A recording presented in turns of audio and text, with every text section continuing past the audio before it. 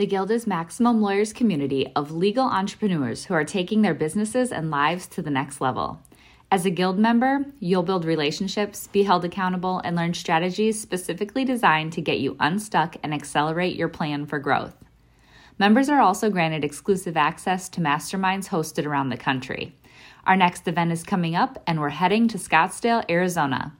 There's something truly magical about the power of these in-person connections where real-time breakthroughs happen. Picture this. You're surrounded by like-minded law firm owners tackling your business and mindset challenges together. The energy is electric, the insights are transformative, and the results are game-changing. Investing in yourself is the best decision you'll ever make. The knowledge, strategies, and breakthroughs you'll gain are priceless assets that will supercharge your practice and propel you forward. Join the Guild and secure your ticket to Scottsdale at the best possible price by visiting maxlawevents.com. One of the things about growing a firm, it's like raising a kid, is that it's an organic thing that's alive, that changes over time, that has different threats, different successes, different problems. And to take that time to reset and just sort of analyze, where am I at? What am I doing right? I think that goes right along with Tyson's automation and, delegation stuff. Run your law firm the right way. This is the Maximum Lawyer Podcast. Your hosts, Jim Hacking and Tyson Mutrux. Let's partner up and maximize your firm. Welcome to the show.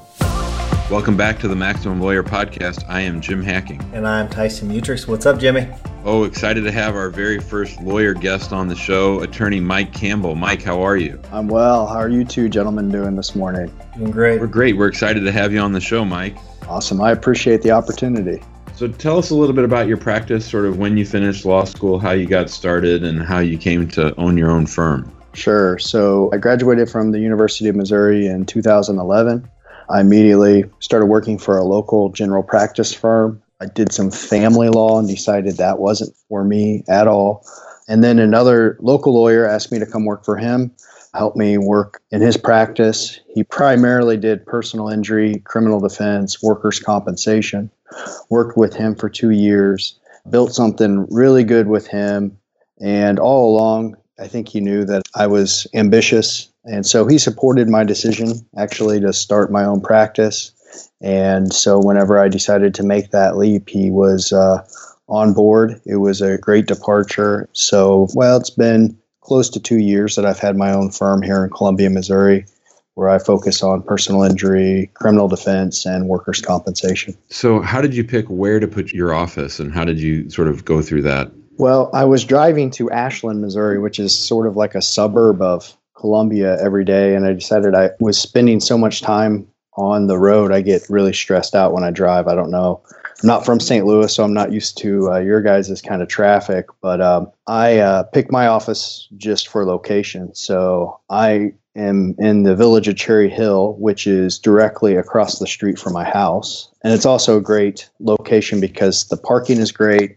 The clients I have who come out there appreciate that they don't have to look for a spot, like as in downtown Columbia. And then recently, I'm from a small town Tyson's familiar with, Centralia, Missouri, and I just opened a practice there as well. So I have 2 offices, and I go to Centralia once a week. It's funny, Mike, you listed the 2 armpits of Missouri, Ashland and Centralia. So, I'm familiar with both of them. Yeah. Wow. Yeah. Tyson drops the hammer right out of the box. So I went to Hallsville, and those are like our 2 biggest rivals. So, yeah, absolutely. That's those are 2 a armpits. Hallsville guy on Centralia, the armpits rich. Absolutely. Absolutely. Hopefully this will be lost on most of our listeners. It will be. I hope so. Mike, so I think that's really smart to put the office close to your home. I think the grind of driving back and forth every day is a lot of wasted time. For a long time, my office was 5 minutes from my house, and I could be at work very quickly. It usually took me about a song or a song and a half to get to work. And recently we moved our family house, and I'm sure that eventually we'll move our law firm closer to where I live. I'm a big proponent of that. You know, Jimmy and Mike said something that was actually really interesting because it sounds like he really thinks about it from a client's perspective. He said, you know, the parking's really easy to get to. Like, that's one of the first things he said. And I think that's overlooked by a lot of attorneys when they're looking for an office. So I think that's smart. You're thinking right away, I've got to find a spot that's got really easy parking. And I know, Jim, you're not familiar with Cherry Hill, but in Columbia, it is far better than parking downtown. Downtown's terrible. There's not enough parking garages. But he's got a very, very convenient location. I think, Mike, you picked a great spot. Thanks. I appreciate that. And one of the things I really looked at whenever I was looking to put an office space was, you know, are there other attorneys out there? There are not. And then also accessibility. So you have parking, but my building also has an elevator, you know, so it's not like folks have to climb steps or anything like that. And it's not hard to get to. I mean, by the time you drive downtown and try to look for a spot, you can already be in my office and upstairs in my office meeting with me. So it really is a lot more accessible than some of the places I looked downtown. Are you finding more clients coming from around the immediate area of the office, or do they still coming up from Columbia? The people that come to my Columbia office, they come from all over the place. And the road out there is not that bad. It's all, you know, 4 lanes. And so it's really not necessarily the immediate area. More or less the same people who would go downtown still come out there. All right, so Mike, I kind of want to jump into the issue while you're here because I think it's an issue that we can maybe take a long time on, and I don't want to take too much time on it. So will you give everybody just a quick summary of what issue you're having? Sure. So staffing is a major issue for me. When I first went out on my own, obviously I did not have any staff. It was just me. And so I decided to make the leap to hire 2 part-time employees. Best decision I made. Scary decision. Now I'm at another growth phase where I need to decide, do I bring on a paralegal? Do I bring on a contract attorney? What are my options? And how long has your firm been around? It would be April of 15, so a year and a half. So that's incredible growth. I think that's fantastic. Yeah. Walk us through the mindset, Mike. Tell us what your thought process is, sort of what led you to hire the 2 part-time people before, and sort of where you're at now. What's making you ask yourself these questions about hiring somebody else? Well, so whenever it was just me, and I've heard you guys talk about this before, whenever you brought on staff, your first thought was, I need to be there by 8:00. I need to beat everybody there to the office. And so I enjoyed being by myself since I didn't want to have that obligation. But I had too much work to do, and it was things that I didn't need to be doing. So I have one staff member, her only responsibility is to come in on Tuesdays and Thursdays and request medical records and medical bills. And she comes in every Tuesday and Thursday morning. She works in a medical office, and she comes in and she just does that. And that's her only job. And then the other one is a college student who does most of my intakes and then takes those intakes and puts them into, I use Clio, and then returns calls for me. And those are all tasks that I feel like if I were doing them, I wouldn't be helping my firm grow. I wouldn't be helping my clients on their cases. And now I've sort of reached another hurdle here where even with that extra help, there are tasks that maybe a paralegal could be doing for me, drafting certain documents, looking at certain documents, speaking with clients, because of the amount of volume I've recently seen come into the office in terms of injury clients and criminal clients. And so you're seeing an uptick in that, and you're sort of keeping track of the caseload. Yeah. So I was fortunate enough to have a couple good things happen this summer. And when you resolve a good case or a couple good cases, you are immediately excited. And then you think, oh my God, what's going to replace this case? So fortunately, I've had that and plus some. And so now it has gotten to a point to where I'm in the office, 12, 14 hours a day and doing things that maybe someone else could be doing.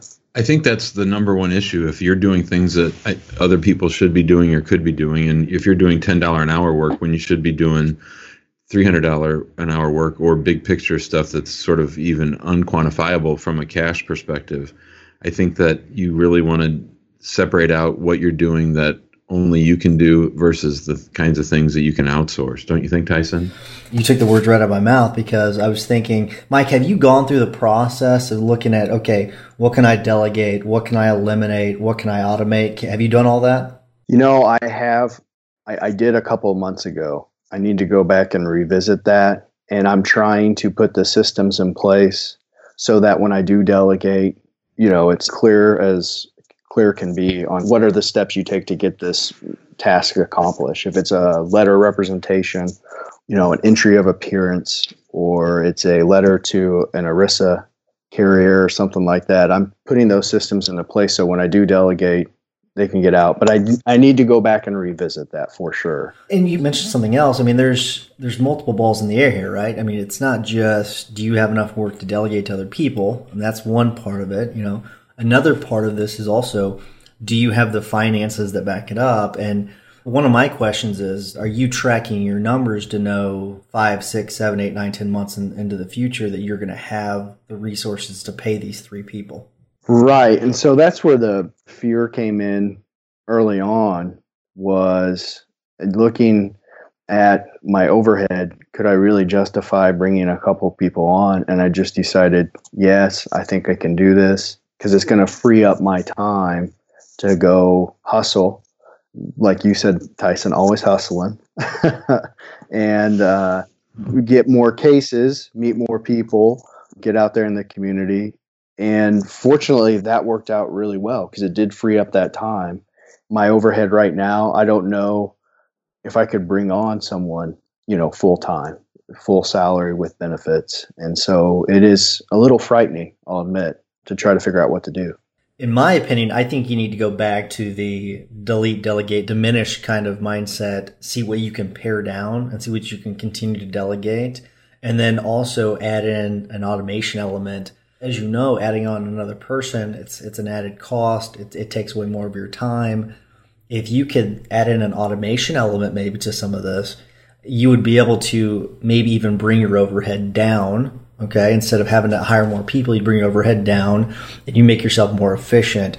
So, I mean, and you know the work much more than Jim and I do. So that's obvious. But I think if you haven't done that in a couple months, maybe before looking at hiring another person, because I think with paralegal stuff, you can teach a lot of that stuff, because I'm sure you have a demand letter that you do a certain way. You have a petition that you do a certain way. These are so-called paralegal activities, but you can easily teach them to someone. Just like Jim. Jim has a very set checklist on how he does his immigration stuff. I think if you don't have that, maybe you need to revisit that and add those into your practice. And Mike, I think that lawyers are often, and I've been guilty of this, too quick to hire. I think that there comes times in our practice, because, it is a roller coaster, where things are very, very busy. And our knee-jerk reaction is, I need to hire someone. I need to hire someone. And I'm not discouraging you from hiring someone. That's, like Tyson said, that's something that you know more about it, the situation on the ground, than we do. But I would encourage you to think, how can I hire the least to do this? What's the least amount I can hire? What's the least amount I can commit to? What's the what are all the things that need to get done, and then try to find that person, as opposed to saying, I need another lawyer to handle half my caseload. And I'm not saying that's what you said, but it's just sort of a tricky situation. Sure. It makes a lot of sense. And Mike, what are some of the things that you've tried to this point that are just not working? Well, you talked about in the past the Infusionsoft building the campaigns. I have not jumped onto the Infusionsoft train yet. What I use Clio. I've been building templates, checklists. The problem I've had is trying to build those systems while at the same time still getting cases in, not having those systems available, so that we can funnel every case through the lens of, this is the checklist that we use for this type of case. This is the system we use. So I think my biggest problem is, I've got to do this for a DUI. I've got to do this for a personal injury case. I've got to do this for a workers' compensation case. And trying to figure out if I need to just shut the office down for a week and just build those things, or take a week off and just build those things and put them into place, or, just kind of keep plugging away at it one day at a time. And hopefully in a couple months, those things will be available for my staff to use. The way I look at it is that if my staff does something wrong, and this might be the wrong way to look at it, if my staff does something wrong, it's because I haven't given them the right tools they need to do it right. Does that make sense? Always. That's always true. To address the Infusionsoft thing, I think there's a couple different ways of looking at it, and you're talking to two people that have done it completely different ways. You can do it yourself. That's the way I've done it, and it takes a long time, and I can give you some pointers on how to do it. Or you can do what Jimmy did, and Jimmy hired someone, and Jim's had two experiences, I think, and you can speak to this, Jim, but I think you've had a bad experience and then a really good experience.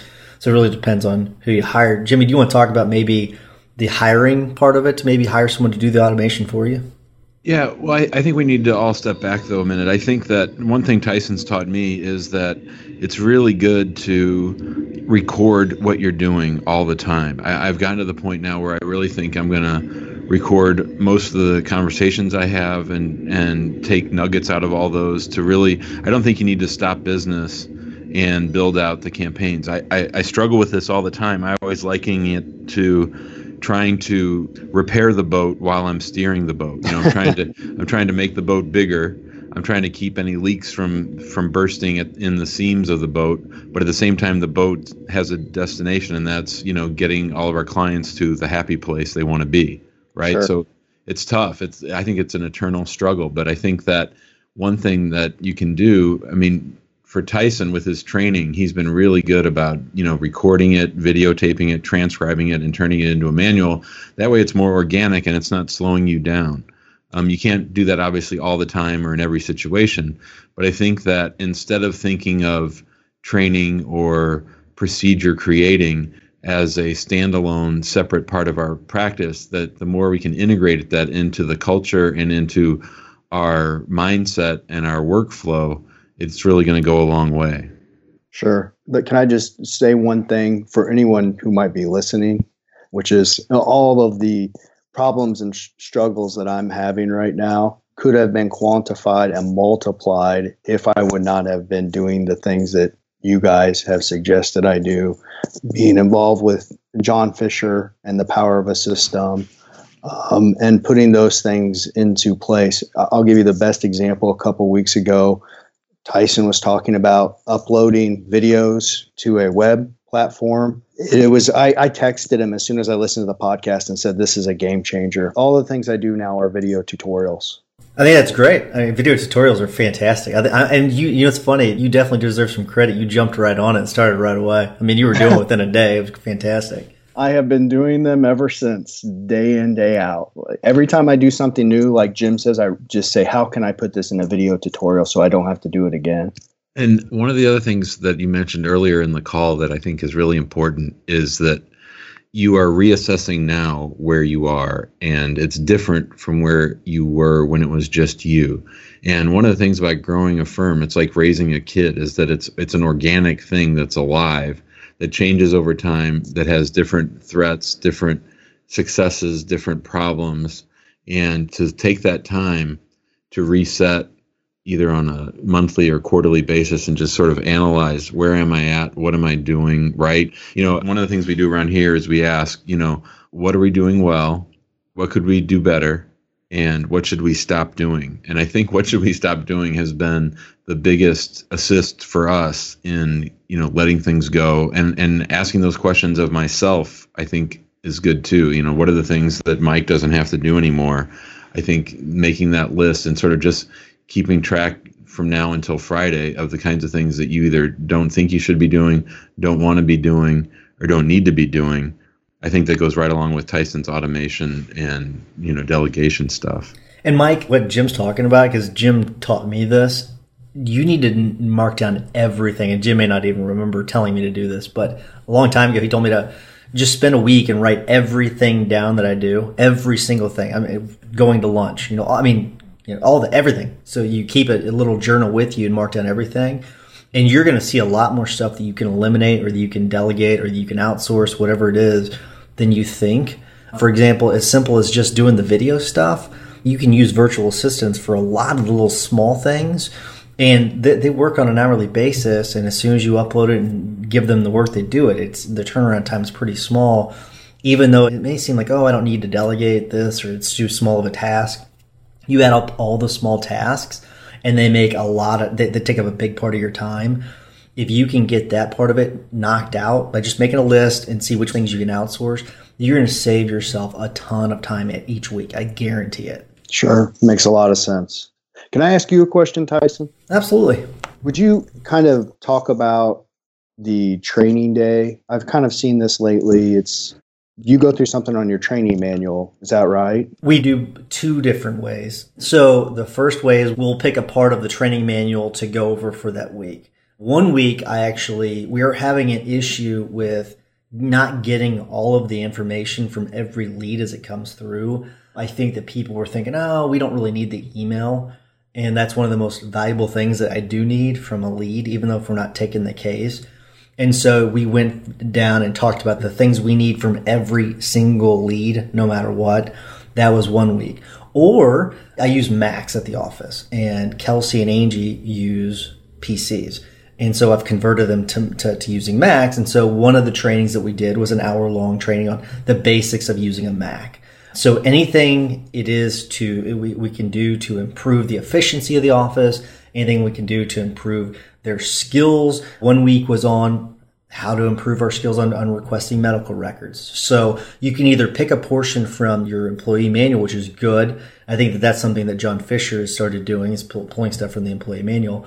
Or you can use things that actually help with your office in an efficiency way that aren't necessarily in your user manual. Yeah, that makes a lot of sense. We will also meet, I'd say probably every 6 weeks. We don't really have it on a routine, but we'll sit down and we'll just simply ask the question, what are we doing that needs to be improved? What are we doing well?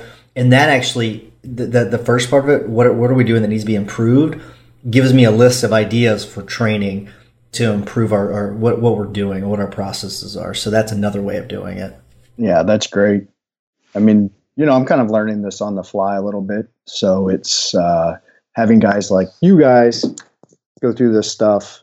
And then, like I said, connecting with all the people. We're all alumni of the alumnus, I guess, of the mastermind experience. So it is just awesome. I can't imagine not having these problems, like I said, would be multiplied if I didn't have resources like this available. Yeah, mastermind experience. We can go ahead and plug that because I think it's career changing is what it is, being a part of that, because it's such a great group of people, smart people. And then also let's make sure to plug John Fisher's book is The Power of a System. You mentioned that before. If you're doing personal injury litigation, personal injury law, you should definitely read that book. It definitely tells you the systems you need to put in place to handle personal injury cases. Yeah. The other thing, too, about John's group and about what we're trying to do with the podcast is it's just plain and simple that running your own law firm is hard and it's difficult and it can be isolating. And I think just having people to bounce ideas off of. I mean, I've been inspired by some of the things you've done. Mike, tell us a little bit about your Facebook Live thing that you did last couple of weeks. Sure. So I've done a couple different things, and this came directly from the mastermind experience, motivating me to do these things, getting outside of my fear of being seen on Facebook on a video. I just decided to start doing different videos about things I care about. So I was at a safety conference a few weeks ago, and I really am concerned about roadway safety. Some of the things I did was summarize what I had learned. And my thought is that someone's more likely to click on that and watch that for a minute and a half than they are to read a post I write about the same exact issue. And I've gotten some really good feedback. And the other thing I decided to do separate from my law firm was just interview some people on Fire Talk about the amendments that are coming up as proposed for the election. So I covered the Amendment 6 and Amendment 3. I was hoping to get someone on to talk about Amendment 4, but that didn't pan out. So something I'm exploring. I'm just having fun with it. And I really don't know what I'm doing, but I'm just doing it anyway. Does that make sense? Sure. That's how we started the podcast. Absolutely. Yep. Absolutely. And I think that what you're doing with the political talk is fantastic. I think you're building a community of people that are around you. I think it's awesome. I think that's a great idea. And I was just going to say, I look forward to this podcast every week. So it is, like you said, the practice is isolating. It really is, until you realize there are a lot of people out there who are having the same issues, and they're willing to give you free information on how to deal with those issues. So thanks, guys. Oh, thank you.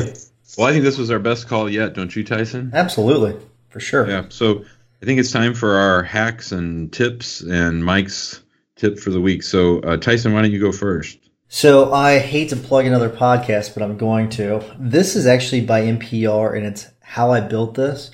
It is awesome. It's not a really old one. It's fairly new, and they bring on people with established businesses to talk about how they built their companies. It is really awesome. They had the founder of Samuel Adams on not too long ago. You've got the music mogul L.A. Reid this week. It really is good, and it gives you pointers on how to start your business, even if you're kind of starting from the ground up, things like that. So I think it's a fantastic podcast, and they're pretty short, about 30 minutes each. Yeah, that's Guy Raz. I've listened to a couple of the episodes. They're really fantastic, and I've learned a lot just from listening to the two that I've listened to. If you're going to only listen to two of that one, listen to the one on Samuel Adams and then also the one on Airbnb. Both really good. So for my hack of the week, my hack, believe it or not, is an ink pen. Tyson has been running around with his little moleskin journals for a while now, and I have started writing down my tasks and writing down things to remember, and it's just been so much more effective for me. I bought my own little notebook so I can look cool like Tyson, and it's really made a big difference in writing down the 6 things I want to get done each day per the Ultimate Sales Machine, and keeping track of things. It just gets it out of my brain and frees me up to do bigger thinking. If you really want to nerd it up, Jimmy, there is a pen holder that goes over the front cover of the moleskin. It's really nerdy, but I've added that to it. It's really good. So I recommend it. All right, Mike, what do you got for us? I've been using Ring Central now for almost a year, and I love it. It is a web-based application. It's a cloud service, so it allows for phone calls, and it allows for faxing over the emails. I'll never go back to traditional faxing again. I send all my faxes out via email. All of them come in through the web-based application, and then I have the app for my phone that I can call out from my cell phone, and it puts my office phone number as the caller ID. And then I can check all of my faxes, forward them to my staff from my phone, and then check voicemails from my phone as well. It's fantastic. I use it as well. I don't know, Jimmy, if you do, but I also use Ring Central. I think I've had it for 3.5 years now. I agree with you. It's a really great resource for you. Something else that you can do is if you have the desktop, this is really handy, much more handy than you might think. Just picture you're at the office at the end of the day and you need to get on the road. Although I'm not advocating that you drive and talk on your cell phone. If you need to, you can do a call flip and you can flip it over to your cell phone and vice versa, without interrupting your call. It's a really great resource. I mean, that's just one small tool. There's a bunch of tools, but I think it's a great tip. Yep. And even if your internet source is weak, I found that you can actually just call out on your cell, and it just allows for you to call out on your cell using your cell service.